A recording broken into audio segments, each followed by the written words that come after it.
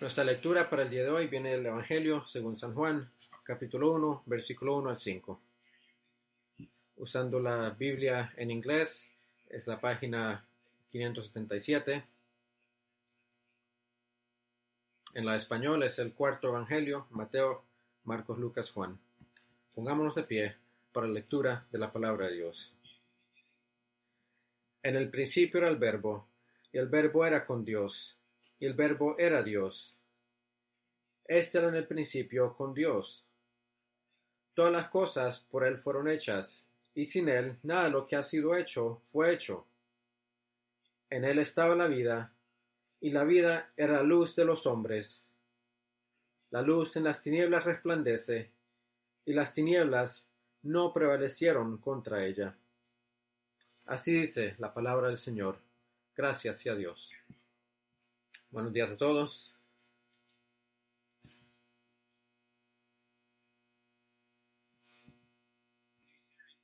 Comenzamos nuestra serie en el Evangelio de Juan y como oímos los primeros 5 versículos del prólogo, vamos a orar.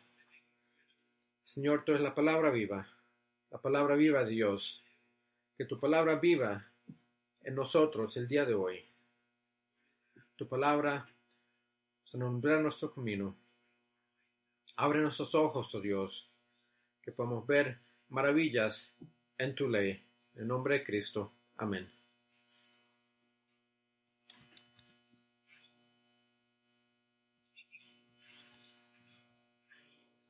Con el prólogo delante de nosotros en el Evangelio de Juan, esto me hace recordar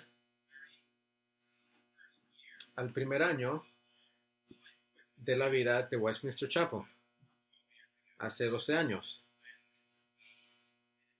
Fue hace 12 años que empezamos una serie llamada Las señales y los dichos de Jesús. ¿Cuántos estaban para esos días? Algunos, ¿verdad? Aquellos que perseveran hasta el final serán salvos, ¿verdad? Aún siguen aquí. Y es un tremendo gozo poder regresar a este Evangelio y exponer el Evangelio de Juan de nuevo. El Evangelio de Juan fue escrito por el apóstol Juan. Si eres un erudito, teólogo, a lo mejor has escuchado sobre la comunidad joánica, aquellos de que según han compuesto las epístolas de Juan, no es una teoría correcta. Este es el Evangelio del apóstol Juan, el discípulo amado, aquel de que escribió las epístolas también y fue encontrado en la isla de Patmos. Y Cristo le aparece ahí también y le da aquella gran revelación al final de las Escrituras en Apocalipsis. Y cuando leemos Juan, nos damos cuenta que hay un entendimiento distinto que el Espíritu Santo le dio a Juan para entender quién es Cristo Jesús. Y al leer estos primeros versículos, tienes un sentir,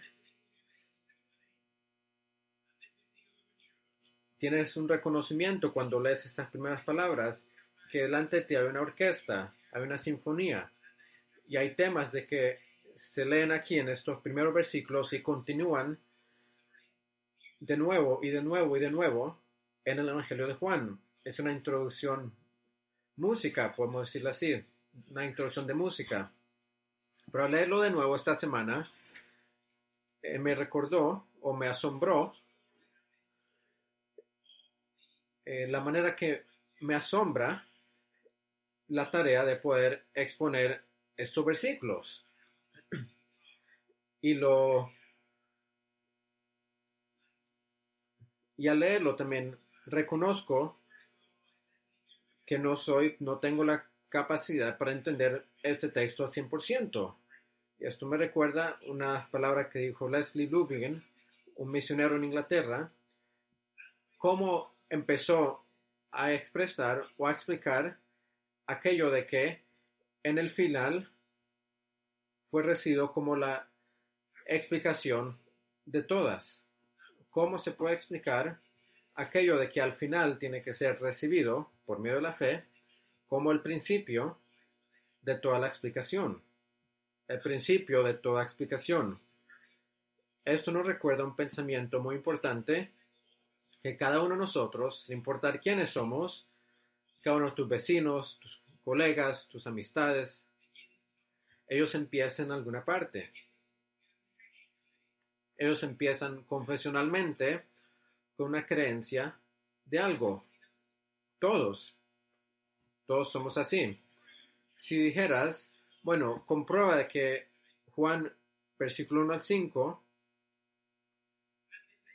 pruébame lo que esto dice, la manera que yo entonces trato de comprobarlo, sería lo mismo que es el principio de toda la explicación.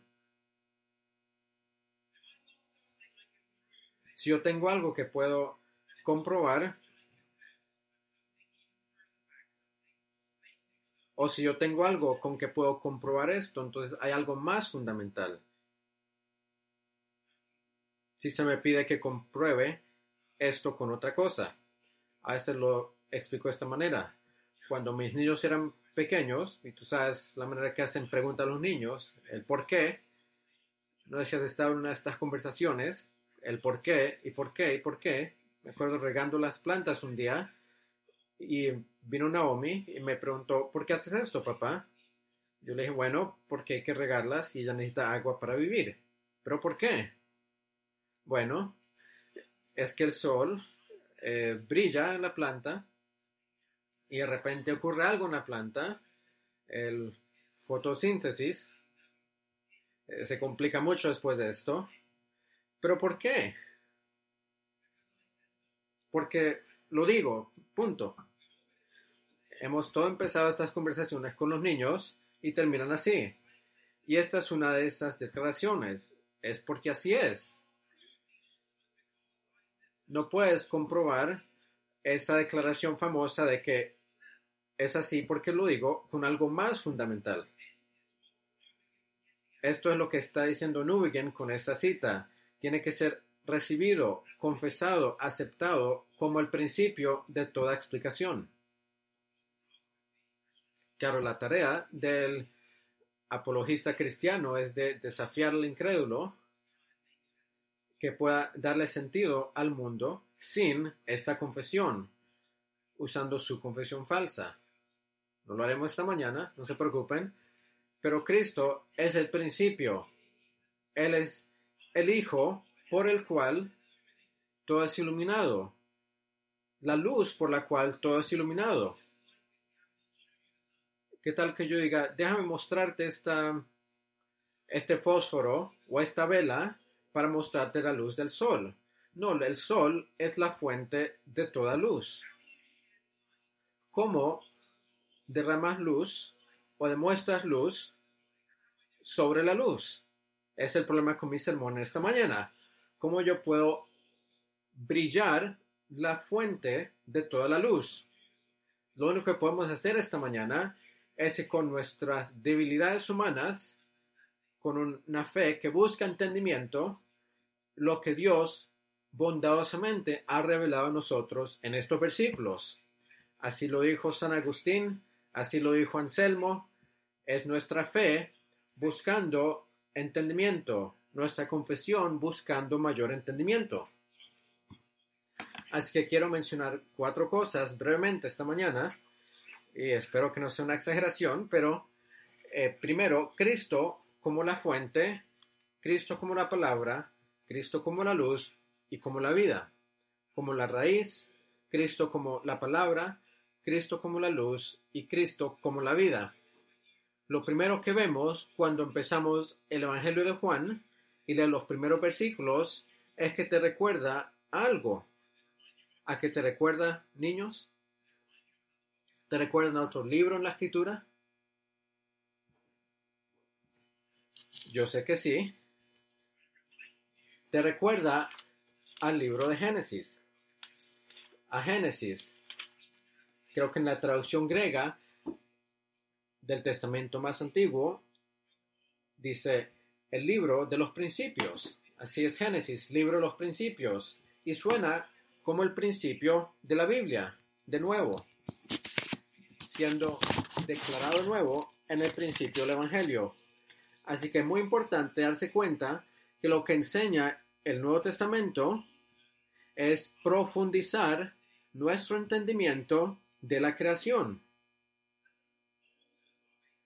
No alterna o no cambia nuestro entendimiento de la creación, pero nos da un entendimiento mayor de la creación. Y eso es lo que pasa al principio del Evangelio de Juan.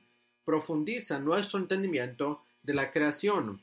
Las mismas palabras en el principio o en principio que empiezan la traducción griega, la Septuaginta del Antiguo Testamento, estas mismas palabras empiezan el Evangelio de Juan, el principio. Así que lo que se nos revela a nosotros, o ha sido revelado a nosotros, es que la raíz y el fundamento de todas las cosas no es simplemente una idea impersonal, de un filósofo, de un científico, no es algo abstracto o algo que está siendo extraído de nosotros, pero es la misma persona de Jesucristo. Y no meditamos sobre esto suficiente como creyentes. Pensamos mucho sobre Cristo como nuestro Redentor, como nuestro Salvador, pero no pensamos suficiente en Él, la manera como las Escrituras profundizan, el Nuevo Testamento profundiza poniendo a Jesucristo como la raíz o el fundamento de todo. Permítanme contarles algo sobre el mundo que recibió este libro.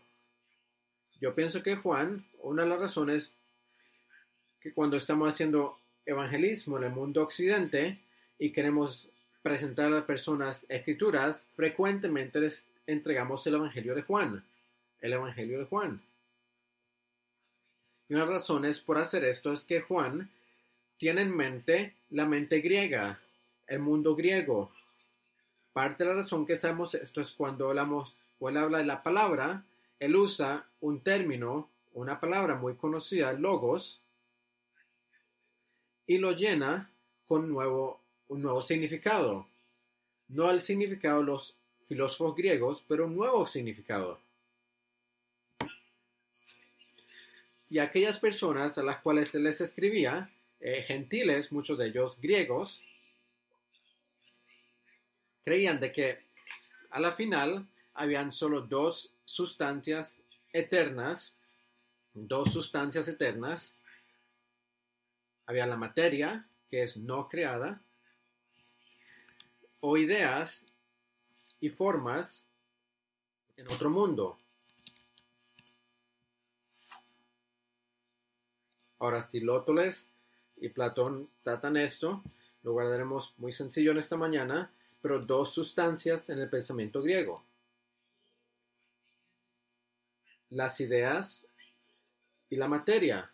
Ellos pensaban que todo esto era eterno. No tenían un entendimiento verdadero sobre la creación.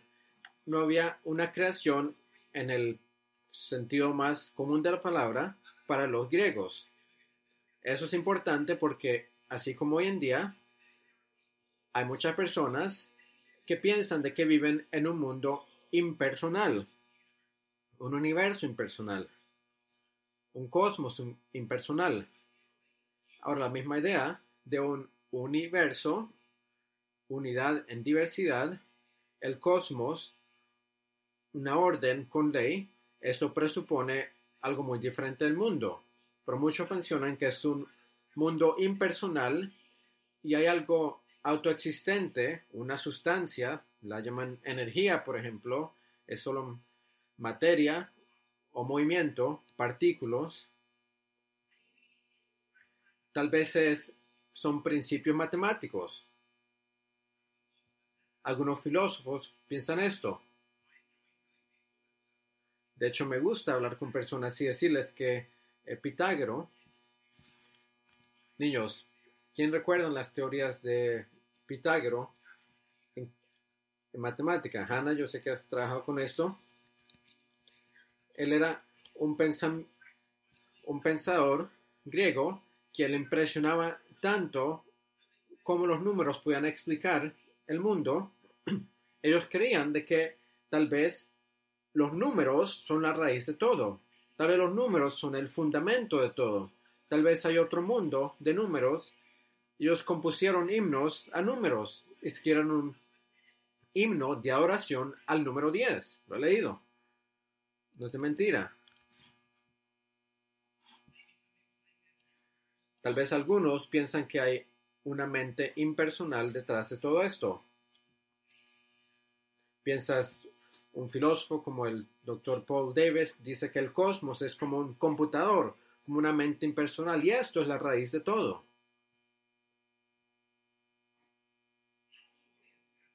La audiencia de Juan no tenía un entendimiento de la creación de la nada o la distinción entre el creador y la creación.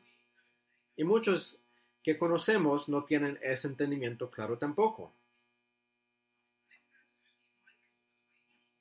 Y esto es vital para la manera que empieza Juan, porque esto nos enseña que no hay sustancias independientes, no hay ninguna sustancia independiente. Por eso los filósofos hablan de la ontología, de existir por sí mismo, pero solo Dios existe por sí mismo. Solo Él puede decir, yo soy el que soy. Todo lo demás es creado, es gobernado, es sujetado a la palabra de Dios, a la ley de Dios.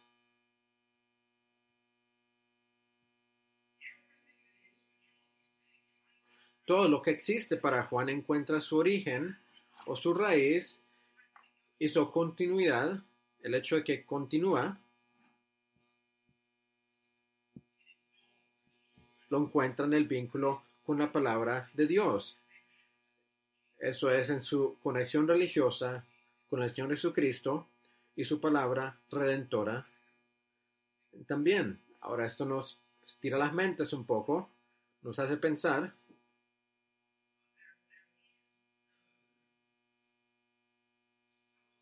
Pero no hay ninguna sustancia que está separada de Dios. No hay nada que separa a Dios. La creación es distinta del Señor Jesucristo, pero no es separada de Él.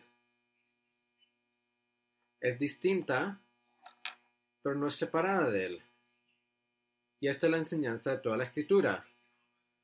Y podemos pensar en nuestro día, en el momento del día de hoy, pensar de que está la historia separada de Cristo, está Dios por allá tan lejos, está Jesucristo por allá tan lejos, que solo empezó este mundo y lo está dejando existir por sí solo. Eso no es la imagen bíblica. Un universo separado de Cristo y de Dios es la misma esencia del mito de nuestro día, de una cultura secular, de una cultura secularizada, que pone el mundo como algo plano, reduce todo a no tener sentido. En el principio, estas dos palabras, esto denota el principio del universo. Entonces, Juan 1:1, en el principio era el verbo, piensa cómo esto profundiza tu entendimiento de la creación. Este mismo momento, el fundamento de todo, la raíz de todo, está en Cristo. Todo, 100%, el principio y el fin. Él es el alfa y Él es la omega. No hay nada en tu vida que está fuera del cuidado de Dios, de su gobierno, de su control. El apóstol Pablo lo explicaba de esta manera en Romanos 11:36. Tal vez, pues, tu mente puede entender esto, pero de Él, y por Él, y para Él, son todas las cosas. Porque de Él y por Él y para Él son todas las cosas. No hay ninguna sustancia independiente. Entonces, en principio, no solo significa cuando empezó la creación. Es mucho más que esto.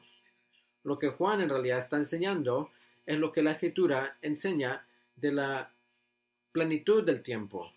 La plenitud del tiempo, el principio. En el principio era el Verbo. Y el Verbo era con Dios y el Verbo era Dios. Esto no era en la realidad temporal como tú y yo lo conocemos. Habla mucho sobre la eternidad de Dios. No podemos formar un concepto de esto. Tenemos una idea de ella. Pero en principio era el Verbo. Y el Verbo era con Dios. Y el Verbo era Dios. Por fe tenemos entendimiento o recibimos una perspectiva de Juan que por encima de todo el tiempo hay un punto de concentración de todo el tiempo, donde todo está concentrado.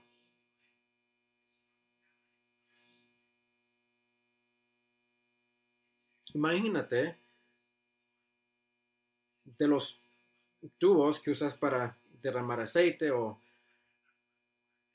aquellos tubos que usas como herramientas.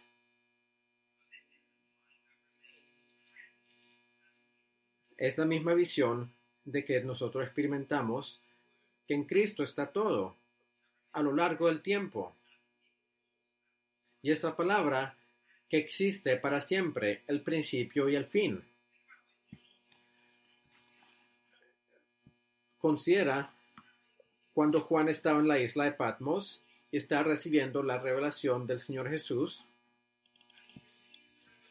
Y él recibe una revelación de todo lo que está ocurriendo. El Apocalipsis concentra el tiempo y él lo está recibiendo religiosamente. Él está viendo el significado del tiempo, un gran conflicto, una batalla. Y en esta visión, él ve muchas cosas, Cristo le muestra mucho y se lo muestra como si el fin de todo, el escatón, ya hubiera ocurrido. Así que Juan está viendo por medio de aquellos juguetes que parecen telescopios. Antes de que existiera la Xbox 5, 6, 7, no sé en cuál vamos, pero usabas estos telescopios y tú veías algo muy distinto con tus ojos. Lo ves todo concentrado. Y la perspectiva del cielo, el escatón, el fin de todo ya ha ocurrido. Y en este prólogo lo que Juan está haciendo es que nos está dando un vistazo del Dios eterno, algo que solo podemos abrazar por fe en nuestros corazones. No puedes tener un concepto filosófico porque no puedes entenderlo al 100%. Esta es la fuente de la unidad, el tiempo trascendiente quien contiene todo. Ese es Jesucristo. Él no es solo el hombre que murió en la cruz por tu pecado, pero Él hizo y Él contiene todas las cosas. Lo vemos por fe como la actividad de Dios al final y a la medida de los tiempos. Yo sé que el tiempo es algo difícil de entender. Agustín preguntaba, ¿qué es el tiempo? Si nadie me pregunta, yo sé exactamente qué es. Pero tan pronto alguien me pregunta, ¿qué es el tiempo? No tengo ni la menor idea. En mi traducción a las confesiones, él dice, no sé, sinceramente no lo sé, es muy difícil de entender. Tú y yo pensamos el tiempo como duración. Eso es cuando estás delante del agua que está hirviendo y estás apurado y parece que está tomando una eternidad. Quieres salir de la casa y esa olla solo está ahí quieta. Pero lo que dice Juan es que en principio esto es un tiempo religioso, esto está en nuestro corazón, es algo que no podemos entender completamente. ¿Y eso por qué es importante? ¿Por qué es importante el día de hoy? Bueno, el gran consuelo en esto, la gran maravilla de esto, es que en toda la complejidad de tu vida, en toda la complejidad de mi vida, en toda la diversidad de todo lo que está pasando, en lo incomprensible, niños, eso es algo que no puedes entender, o lo que está pasando en el mundo, lo que está pasando en tu vida, las razones por las cuales pasan las cosas, todo lo que enfrentamos en la vida, Juan nos asegura que todo tiene significado. Es un poco extraño decir esto. No solo tiene un significado, la manera que tú y yo le asignamos significado, pero en virtud de ser por medio de Cristo, todo es significado, es lleno de significado. Y no importa de que no lo entiendas. No importa de que no puedas entenderlo en su totalidad. Es lleno de significado.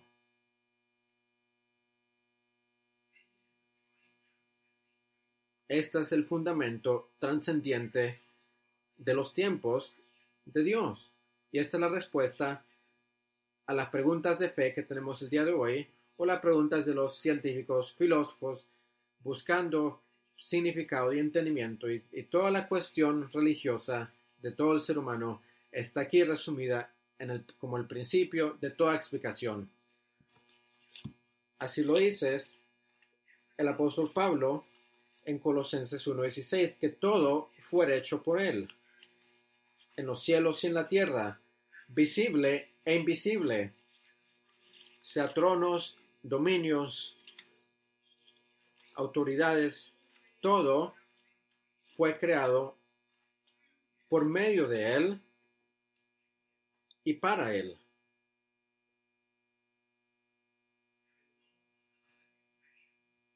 No hay ninguna otra confesión en el mundo que empiece como esta. Uno de mis pensadores favoritos de la fe, cuando habla de este prólogo, él dice: Cristo está con Dios el Padre, quien confesamos esta mañana.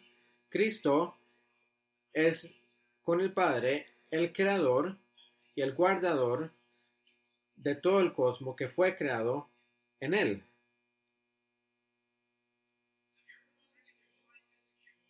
Si algún día dudas si tu circunstancia está segura o tu vida está segura, la única manera que lo dice la Escritura es que hemos muerto, si somos cristianos, porque has muerto y tu vida está escondida con Cristo en Dios.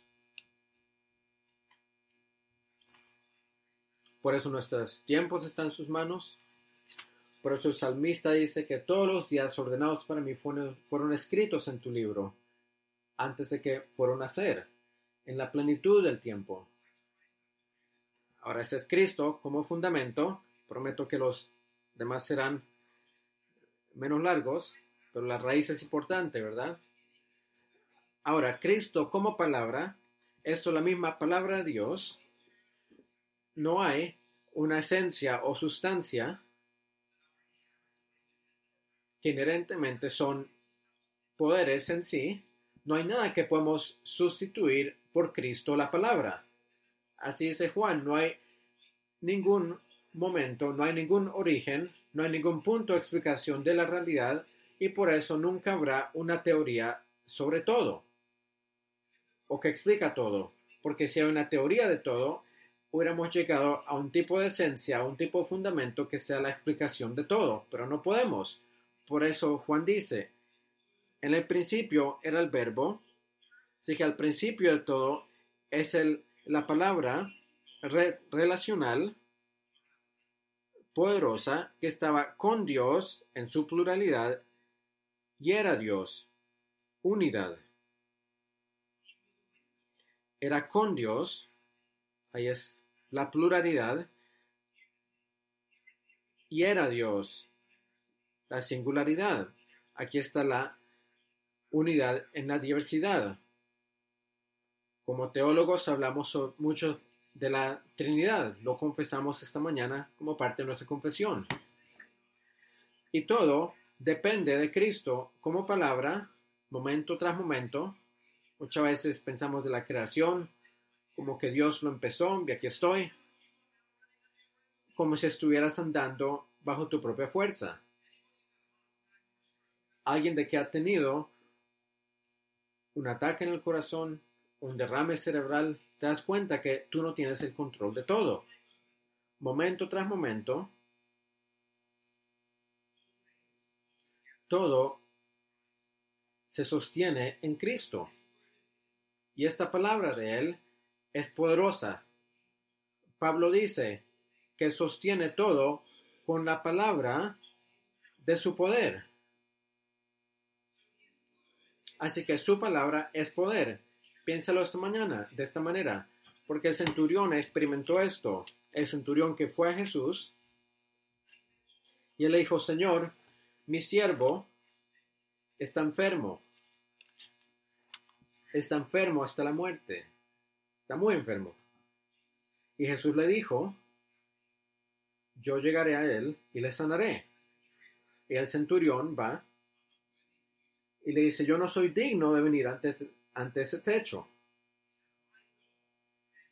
Él dice: yo tengo hombres bajo mi autoridad, y yo le digo al uno, vaya, al otro, ven, y él lo hace. Solo di la palabra. Solo di la palabra. Y la Escritura nos dice que en ese mismo momento, fue en ese momento, en esa hora, que su siervo fue sanado. A veces vemos los milagros de Jesús, nos asombran, no sabemos qué decir de ellos. Pero cuando lees el prólogo de Juan y entiendes por qué él le puede decir al mar, paz. ¿Por qué él le puede decir a los siervos, solo derrama esa agua de esas jarras y se hizo vino? ¿Por qué él le puede poner sus manos sobre los ciegos y ellos pueden ver? ¿Por qué cuando él mandó a Lázaro, ven fuera, él salió del sepulcro? Porque en el principio era el Verbo, y el Verbo era con Dios, y el Verbo era Dios. Este era en el principio con Dios. Todas las cosas por él fueron hechas, y sin él nada de lo que ha sido hecho fue hecho. Este es el Creador hablando su palabra poderosa a su creación. No es Dios por allá lejos pensando que alguien está orando, déjame poner este tornillo en el universo para que todo ande bien. No, no es así. Todo en este momento es sostenido por su palabra poderosa, por el poder de su palabra. Y es si él para de usar esa palabra, todo se vuelve en polvo. Juan inicia hablándonos de esta palabra mediadora, porque esta palabra es el puente que sostiene nuestra comunión con él. Juan no solo nos entrega una idea abstracta, una filosofía para que meditan esto. No, él nos da el puente que comunica la comunión de Dios con nosotros y nuestra comunión con él. Esta palabra nos humilla, es humillante porque es el borde. Este prólogo, el Evangelio de Juan, es el horizonte, no puedes ver más allá de él. Te das cuenta cuando estás viendo el mar, estás viendo las aguas. Niños, pienso que la mayoría, por lo menos una vez, han visto el mar o un lago muy grande. En tu visión no hay un punto fijo como fin. No puedes ver más allá. Ahora tú y yo sabemos que hay una razón por esto. Niños, ustedes lo saben. Es la curva de la Tierra, ¿verdad? pero es un horizonte, es un límite, es un borde, no puede ver más allá de esto. Esto es lo que el prólogo está diciendo. Aquí está el horizonte de nuestro alcance. Hasta aquí llega nuestro alcance. Y eso es para humillarnos. En el principio era el verbo. El verbo es Dios, pero este verbo también es dado maravillosamente con la creación. Y por eso podemos conocer a Dios. Por eso podemos estar en comunión con Dios. La palabra es impensable para nosotros aparte de la creación. Si no hubiera creación, no hubiéramos podido pensar en la palabra de Dios que hizo todo. Pero la creación es impensable aparte de la palabra de Dios. La palabra de Dios es impensable sin su creación. La creación es impensable sin la palabra. Así que lo que Juan nos va a decir en este evangelio, en este lado de la creación, porque tienes el lado del horizonte de Dios, llamémoslo el lado de la ley, palabra de Dios, y está el lado de la creación. Y en este lado de la creación, Juan avanza a decirnos que la palabra fue encarnada. No va a quitar la predica al pastor David, o meterme mucho allá, pero hacia allí va Juan, que en el lado de la creación, en este horizonte, la palabra fue hecha carne. El verbo fue hecho carne, versículo 14. Nosotros podemos conocer a Dios porque este es el puente. Él moró con nosotros, Él mora con nosotros. Cristo es la palabra de Dios y Él es la palabra. Y Él es la palabra. Él es Dios y Él es la palabra de Dios.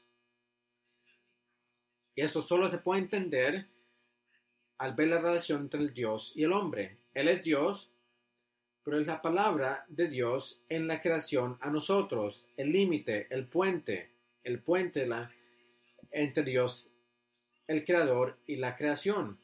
Esto es tan importante para el salmista que él dice, no lo puedo entender. Y el prólogo, la intención del prólogo es hacernos sentir así. Es tan alto que no lo podemos entender. No podemos conocer a Dios en su esencia. Conocemos a Dios en Cristo, la palabra, bajo la relación que tenemos por medio de Él. Eso es lo que conocemos. Podemos conocer a Dios en su relación con nosotros. Olvidemos la teología especulativa. Muchas veces los hombres jóvenes hablando del conocimiento medial o el modismo, no merece consideración. ¿Cuál es el conocimiento de Dios? Tú no lo sabes, porque tú no eres Dios. Y eso es lo que significa ser una criatura. Conocemos a Dios como Él es revelado a nosotros en Cristo, y nuestra fe descansa en esta fe de un niño. Por eso podía tomar un infante, ponerlo delante de él y decir, a no ser que tengas fe como uno de estos, no entrarás al reino de los cielos. No significa ser infantil. El lenguaje que he usado esta mañana no es infantil, especialmente si estás recibiendo la traducción español. ¿Cómo traduces modalismo? Así se puede. Modalism, no es de que nuestra fe es infantil, va más allá, profundiza, pero es infantil en el sentido que involucra la confianza de un hijo a un padre. Gordon Spikesman lo dice, él es un teólogo que me gusta. La palabra mediadora es la línea de vida o es el enlace entre el hombre y Dios en toda la vida en una relación pactal de revelación y respuesta. La palabra mediadora es el enlace que une al hombre a Dios en una duradera relación pactal de revelación y respuesta.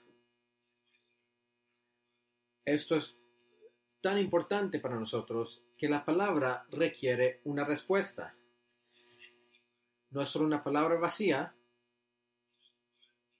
no es una palabra que puedes meditar o especular sobre ella, es una palabra que requiere una respuesta. Toda la palabra en la encarnación, como lo usa Juan, toda esta palabra es dirigida a una respuesta en todo nuestro ser.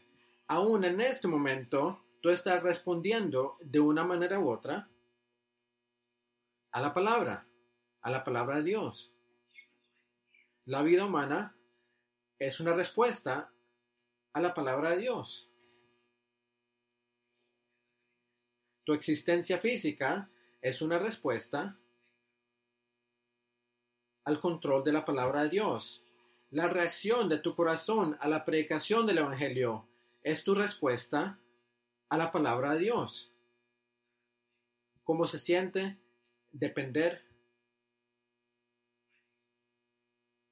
Pienso que es algo maravilloso. La palabra que condiciona todo, que procede de Dios como revelación, requiere una respuesta. Y esto es lo más profundo de nuestra vida, en el corazón de nuestra existencia. En el corazón de tu misma existencia, toda tu vida, en toda parte, es una respuesta continua a la palabra de Dios. Por eso tú y yo, como seres humanos, tenemos responsabilidad. Ser un hombre o mujer es tener una habilidad de poder responder a Dios.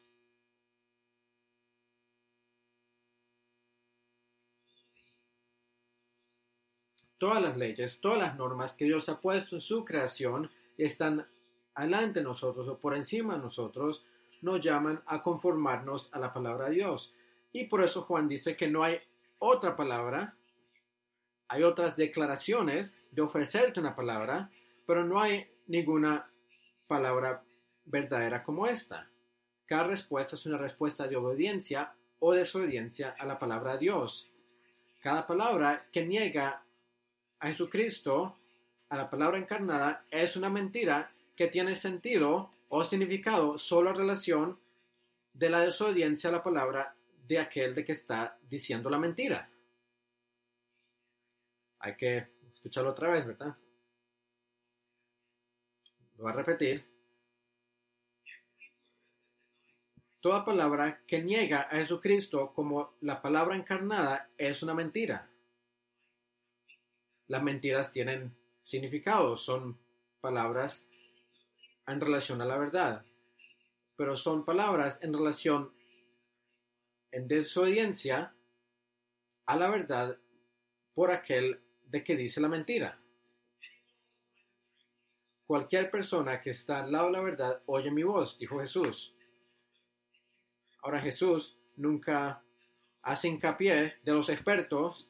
Él no le pide permiso al doctor David Williams para imponer sus manos sobre el enfermo para sanarlo. Él no hace referencia a Platón o a Spinoza. Spinoza vino después, así que será difícil. Pero él dice, yo soy la verdad. Yo soy la verdad. Todos aquellos en el lado de la verdad oyen mi voz.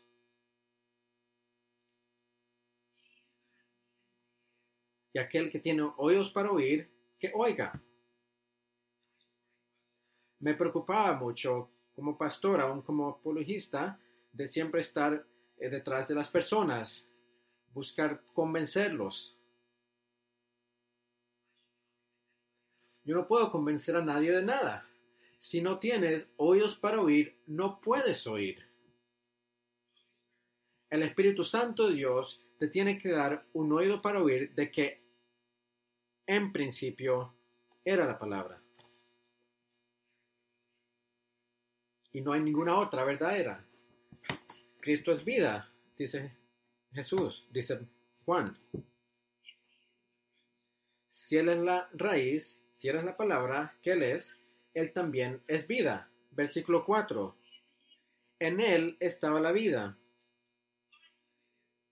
En Él estaba la vida. No hay vida fuera de Él. Y que los incrédulos, sí, su vida están en Él, son sostenidas por Él.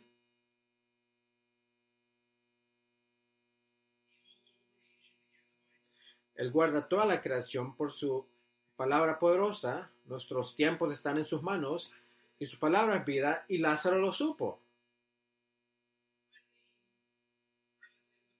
Cuando los familiares de Lázaro llegaron a Jesús, Señor, solo si hubieras estado aquí, nuestro hermano no hubiera muerto. ¿Qué le dice Jesús? Yo soy la resurrección y la vida. Así que Juan nos dice que la palabra es vida. De hecho, nos dice después que Jesús declaró, yo he venido para que tengan vida y vida en abundancia. No crean la mentira cultural que te dice diferente en cualquier aspecto de tu vida, que te dice como joven que estas cosas de Jesús te está quitando vida, te está quitando libertad, gozo, el disfrutar la vida. Suéltate, te dicen. Suéltate de aquellas cadenas opresivas de la religión. Tú puedes ser Dios, te dicen. Tú decides qué es el bien y qué es el mal. Esa es la mentira cultural y llega a nosotros en diferentes aspectos de nuestra vida.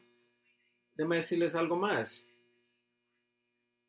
El clave de la vida no es tratar de evitar viruses, porque no importa tanto, para el cristiano por lo menos, somos sabios, somos sensibles, somos prudentes, pero nuestros tiempos están en sus manos.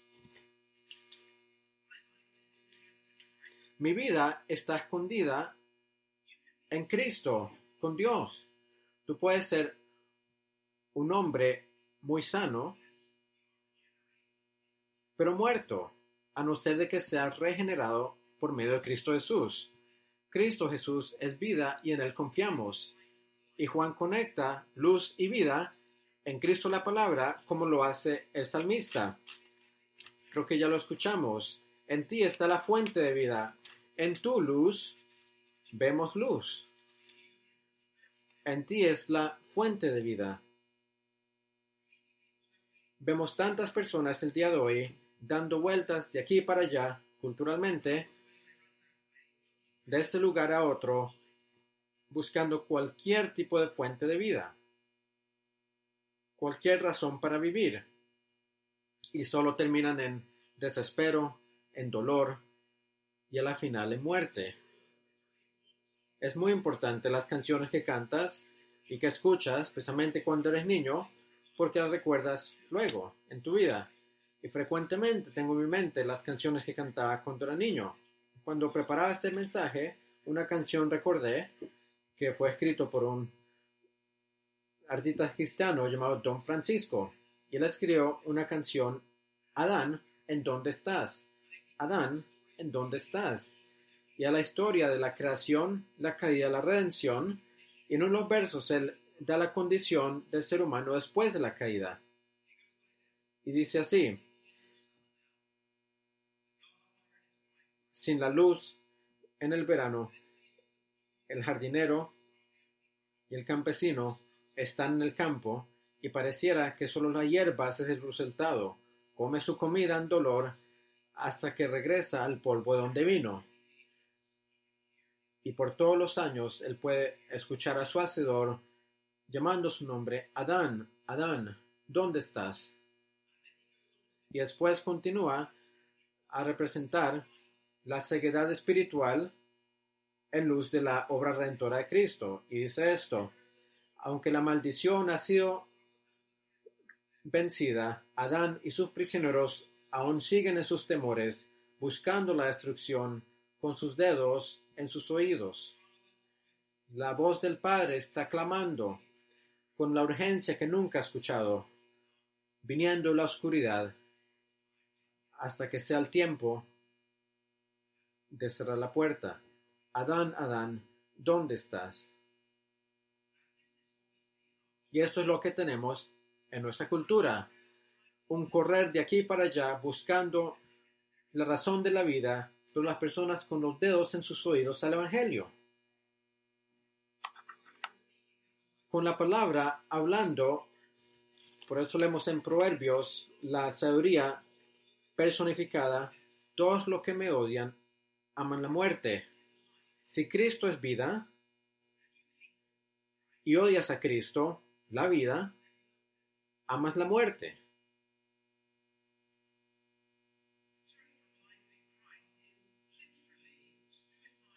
Volvernos de la vida en Cristo es naturalmente un suicidio, físicamente y culturalmente. Es amar la muerte.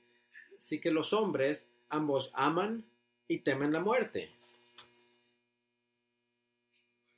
Las personas, el mundo, ama y teme la muerte, pero en Cristo hemos sido librados del poder, del pecado y la muerte, y del temor de la muerte que nos guardaba en esclavitud todas nuestras vidas. Sigmund Freud, uno de los fundadores modernos de la psicología, o fundador de la psicología moderna, mejor dicho, él descubrió un misterio de un querer la muerte como uno de los factores que las personas experimentan. Ahora no estoy de acuerdo con sus teorías, pero sí hizo algunas observaciones interesantes. También decía que la culpa es la piedra angular de la confusión mental.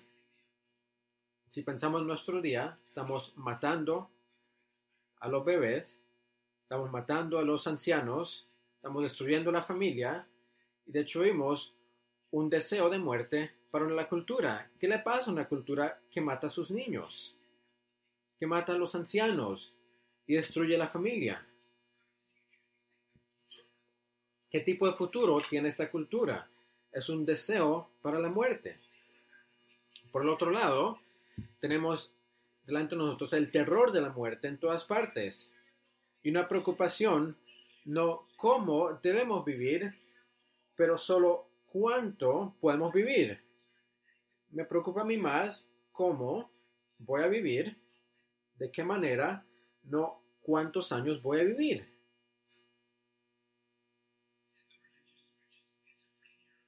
Es la esquizofrenia del ser humano viviendo sin Dios.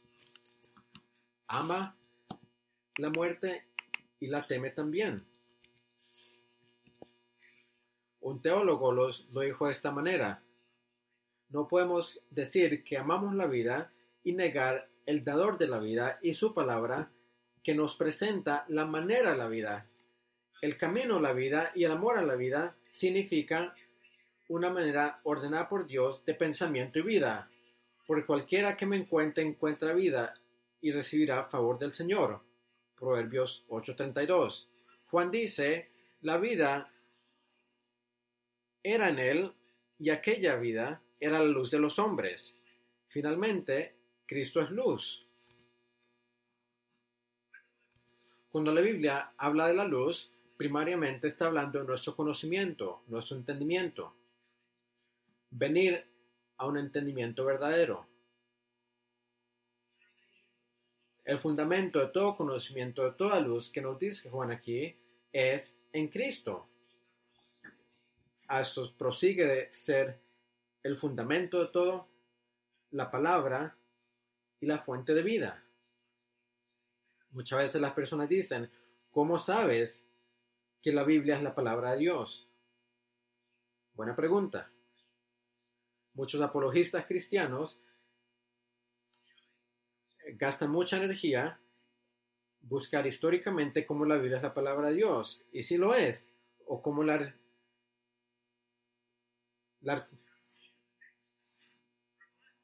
o como el texto es confiable, esto es verdadero. Pero yo no establezco con mis argumentos la infalibilidad de la palabra de Dios. La palabra de Dios es infalible porque es la única palabra que este Dios puede hablar.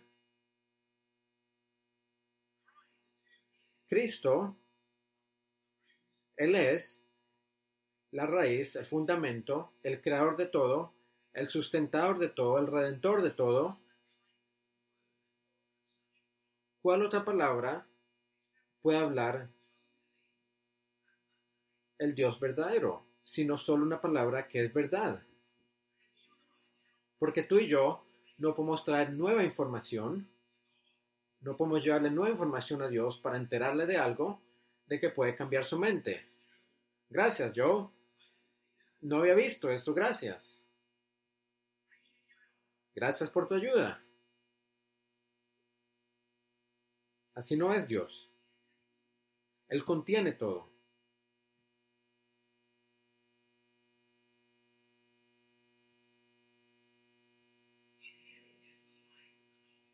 En Él es el conocimiento de la gloria de Dios. Por eso dice la Escritura, en su luz vemos la luz del conocimiento de la gloria de Dios. Todos vemos el mundo con una luz u otra. Tú y yo vivimos en la luz de su palabra, en la luz del mismo Cristo. Permítame tomar de nuevo las palabras de Lesslie Newbigin. Él lo resume mejor que yo. Él está luchando para poder dar el significado o la importancia del Evangelio de Juan.